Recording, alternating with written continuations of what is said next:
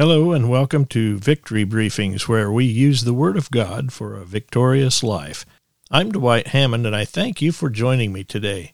Be blessed by the Holy Spirit as He gives you new revelation knowledge through the Word of God.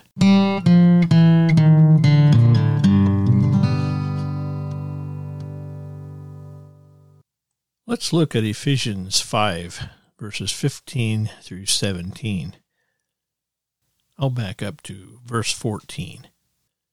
Therefore, he says, Awake, you who sleep, arise from the dead, and Christ will give you light. Verse 15. See then that you walk circumspectly, not as fools, but as wise, redeeming the time, because the days are evil. Therefore, do not be unwise, but understand what the will of the Lord is. This is an interesting scripture. God doesn't want us walking in the darkness. He doesn't want us stumbling around like we're asleep.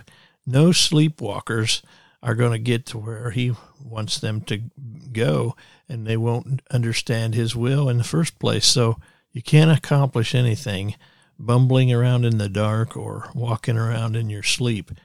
And then He says to walk circumspectly. Now, this word reminds me of a story I heard. A blind guy goes into a department store and begins to swing his service dog around by the tail. And the store clerk asks if she can help him find anything, and the blind man replies, No, ma'am, I'm just looking around. Anyway, the word circumspectly carries the idea of looking around carefully so that as to not to stumble. And it means that walking intelligently and cautiously and not in ignorance. How foolish to stumble along through life and never seek to know the will of the Lord. Instead of walking accurately, which is equivalent to circumspectly, they miss the mark, they miss the road, end up suffering on some detour of some sort. In aviation training, this is called situational awareness.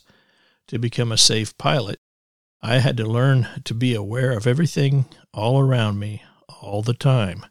You can't be asleep or in the dark about anything anytime while flying an airplane.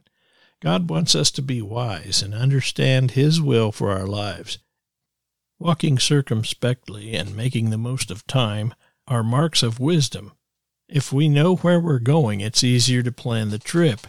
So many Christians drift through life like sleepwalkers. They cannot be on course for their lives because they don't know God's plan. If a pilot doesn't have his next checkpoint in mind, he'd better redeem the time and get his bearings, or he'll miss a very important opportunity. Time is short, and the days are evil.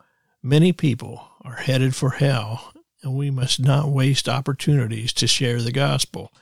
If the days were evil when Paul wrote this letter to the churches around Ephesus, we surely can see that they are evil today. As we obey His will, we buy up opportunities, redeem the time, as it says in verse 16 here. And we don't waste time, energy, and money, and we don't waste our talent in things outside of His will. Lost opportunities may never be regained.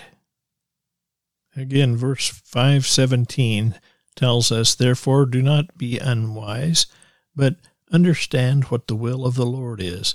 The word unwise here means stupid or ignorant. After you buy back the time, you don't become ignorant, but understand what the will of the Lord is. Two things are involved in knowing the will of the Lord. Number one, His Word. Number two, the leading of the Holy Spirit. We have already looked at the importance of His Word.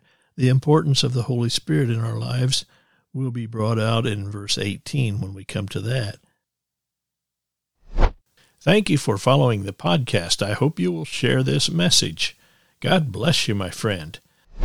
Remember, you can share your comments and prayer requests. Click the mailbag button on the website. Or you can email me, mailbag@victorybriefings.net.